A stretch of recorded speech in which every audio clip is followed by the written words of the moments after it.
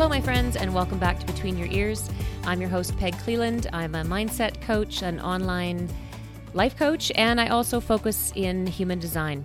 And today's episode, I'm coming at you quick because I thought I would jump in here and record something before my son comes home for the weekend. So I'm excited about spending some time with him.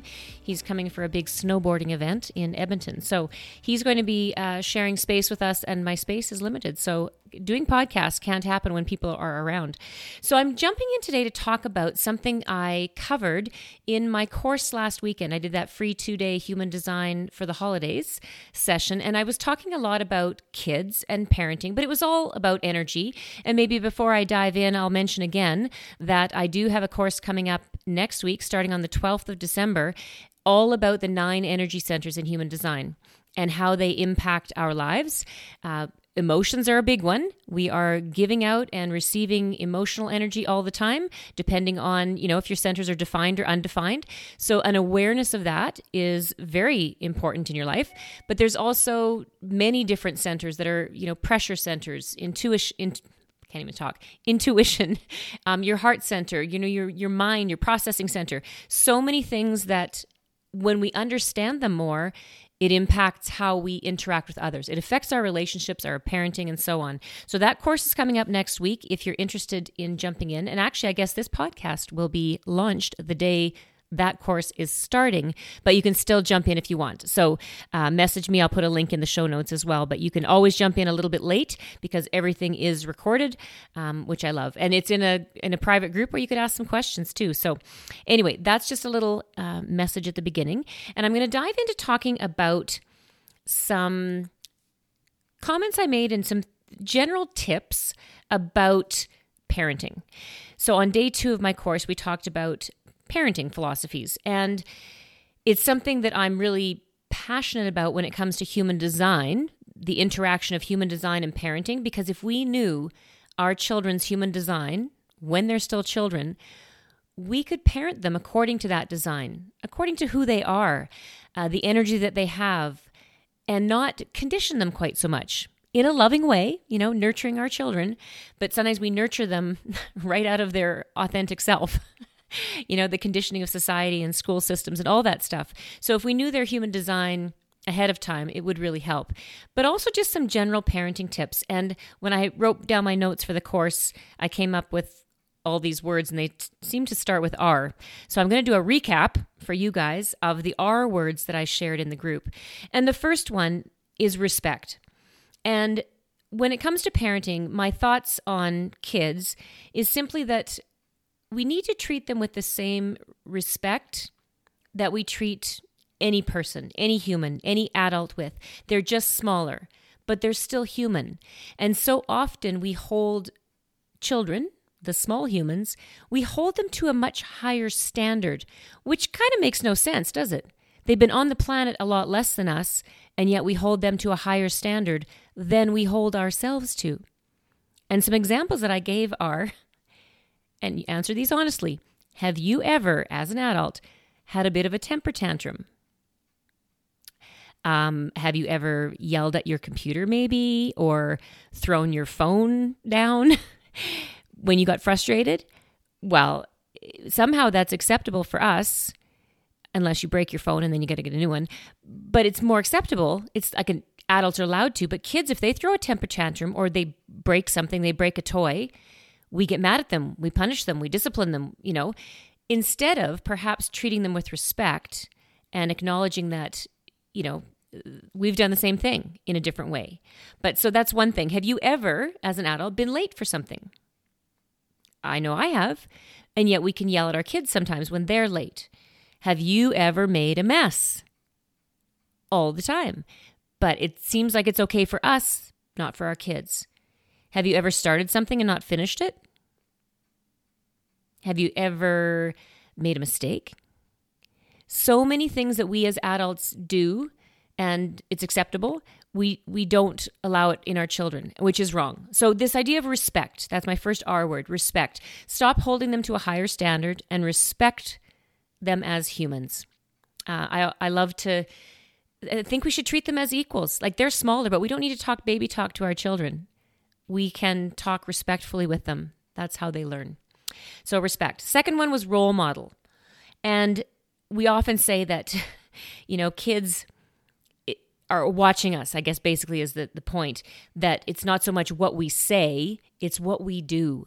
They learn from what we do. They are watching us and listening to us all the time. They pick up on our habits and things, which is, maybe why they saw you get angry at your computer. And then they got angry at their toy and threw it down, and now they're in trouble. And in their little minds, they're thinking, yeah, but Mom, you did that yesterday. But this idea of role modeling, it's not just our words, it's what we're doing and what they see us doing. And it's, proven that by up until age 7, they take everything that we do and say for granted. They just believe it because they're still forming beliefs in their mind. They don't have the questioning muscle to question it all. If we say it's so, then it is so. And so it's really important that we are careful, I guess, of what we're doing and that we're role modeling the best thing for them. An example of this would be something like, without thinking, we can teach our kids to be perfectionists, to be people pleasers. Because if they see us, an example might just be that maybe your house is a mess sometimes just because it's lived in, but as soon as people are coming over, you get all frantic and stressed out trying to make it perfect for other people. And so they see that. That's just something they're learning now, that we need to please other people. And they lock it down in their little minds. This is how we, what we need to do. So really think about what you are role modeling, what they're seeing. And also I want to say this idea of they're listening. One of my pet peeves is when grown-ups talk about their kids or talk about other grown-ups in front of their kids as if their kids aren't there, as if the kids are invisible. I don't understand that at all. They have the biggest ears of anybody in the room, and they hear what you're saying about them. Like maybe you're talking to your neighbor and you're saying something about, oh, such a sensitive little kid. And you don't even mean to be saying bad things sometimes, but what you're saying, or that's my problem child, or she's always the goofy one, she's the messy one. Like the things that we might say about our kids, they hear those things. And they're creating that little belief system, that little identity is all getting processed into their little computer system. So be really careful of what you're saying in front of your kids because they're listening. And that also goes for what you're saying about other people, other humans in your life. They're listening. So if you're talking about your neighbor in a bad way, they hear that. They're not invisible. I guess that's my point. They're watching, they're listening, and we need to be role modeling good behavior all the time. Sorry to put the pressure on parents, but you do need to role model. The next thing I had for my third R word is relate. And this one was more when something happens with our kids, sometimes they can feel like they're so different. They're different than us. We separate ourselves. We do this with everything in life. We separate people into groups, boys and girls. We separate the athletes and the nerds. We create separation by our color, by our religion. There's so much separation. We create separation of parents and children. And yet, when something happens for them, one of the best things you can do, one of my best parenting tips, is relate to them. Kind of share a me too moment in your life to let them know that you understand them. Even just if you say that, I totally understand why you're feeling frustrated. And sometimes you might even relate to them by making up a story. Maybe you've got a story and that's great in your life, but maybe you make something up. Sweetie, I totally understand why you're feeling frustrated. Just yesterday, somebody in my office kind of spoke out of turn or said something bad about somebody else. I felt really uncomfortable. So I totally get that you were frustrated by this situation at school. Make up a story. When they threw their toy down, say, hey, sweetie, we can't do that. Now, I understand you're frustrated. Mommy gets frustrated too. I was frustrated with my computer yesterday. I couldn't get it to work for the life of me. But you know what I thought to myself? It's not going to help if I hit it or throw it, because then I'll just break it and I won't have it anymore. Talk to them, relate to them, let them know that you experience the same things so that you understand them, you support them. They're no different than you. So relate. The next R word, reaction. And we often say, work on changing your reaction to your children's behavior first before you try to change their behavior. Don't change them, change your reaction. So I think just how we react to situations is so important as a parent because they're taking notes, of how we react. That's how they're going to react the next time they're out playing with their friends. If we react in a, loud yelling way, they're going to yell with their friends. That's going to become normal for them.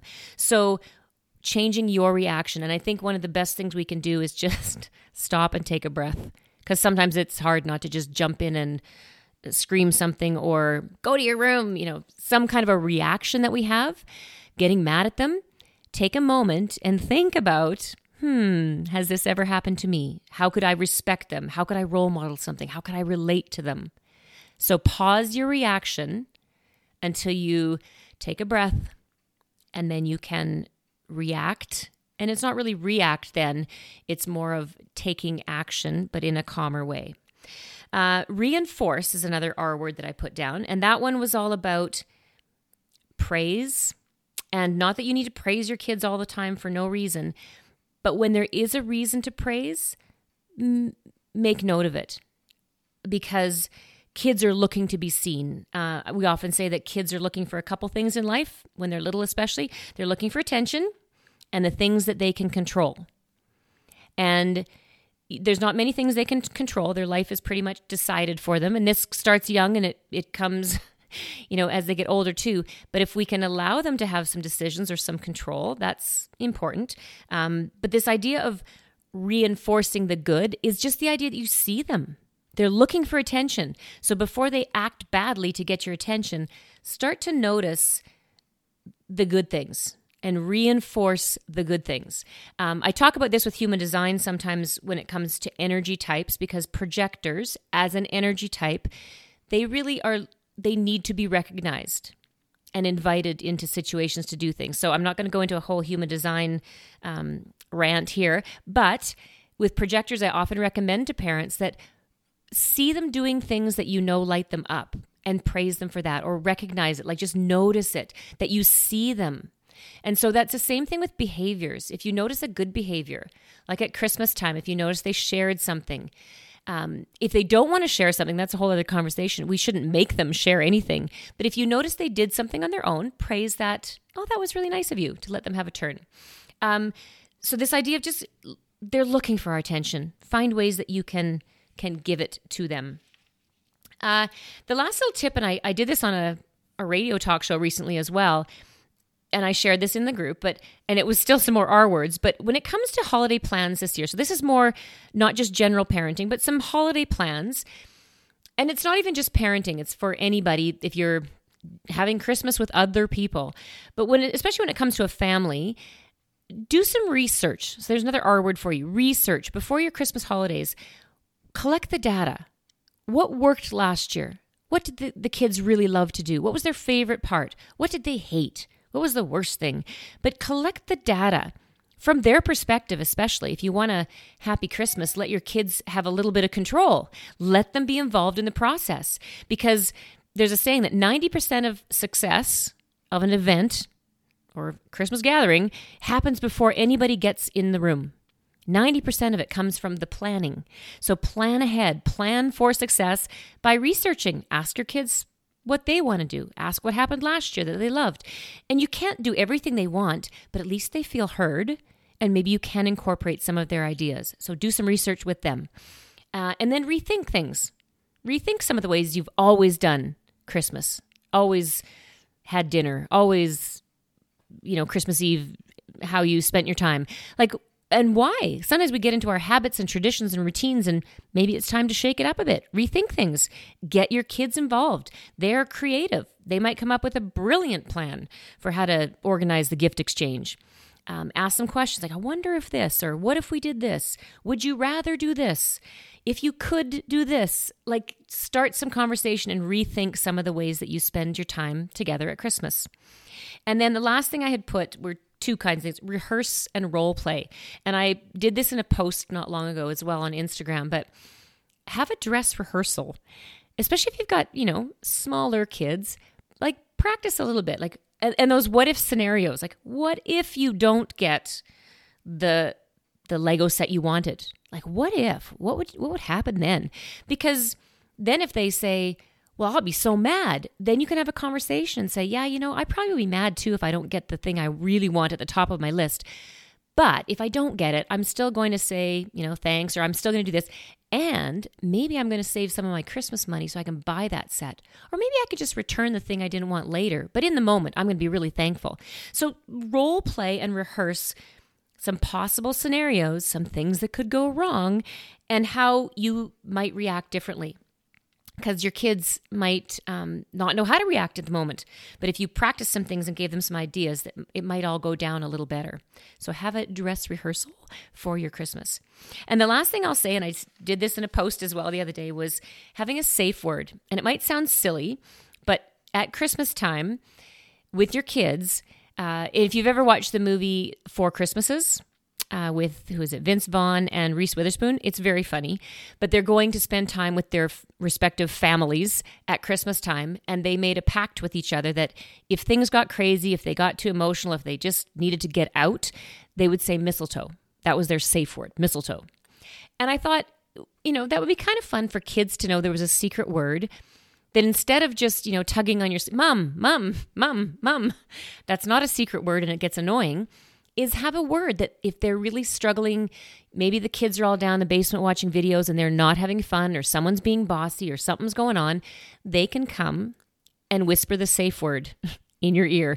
And that's just a really strong signal for them that they need you. They need you to come talk to them. They need help for something. But it might also just be kind of fun because it's another way of letting them know that you are there for them, that you do see them, and they can get in touch with you quickly by using the secret safe word. So that was just another little tip. All right, that's it for today. Thanks for joining me for a quick impromptu talk about parenting and also about maybe planning for the Christmas holidays. And the last thing I'll say about this is believe in your kids. Expect the best. Do all of these things that can help you plan ahead and prepare for the best possible Christmas, and just believe in your kids. I think it's so important. Don't expect terrible things to happen. If you've done your work ahead of time, there'll be less of that anyway, but expect the best, and you'd be surprised at how they will rise to the occasion. They'll rise to the belief that you have in them. So that is it. Thanks for joining me again. And if you want to jump in on the Human Design Energy Center course, please check out the link in my bio or send me a message quickly, because today's the day, as this is launching, that program is starting. And you can always catch the replay of the first day if you missed it. But it is going to be very impactful to understand how your energy works as a parent. It's important, and just as a human being. So until next time, take care of the space between your ears, and I will see you very soon.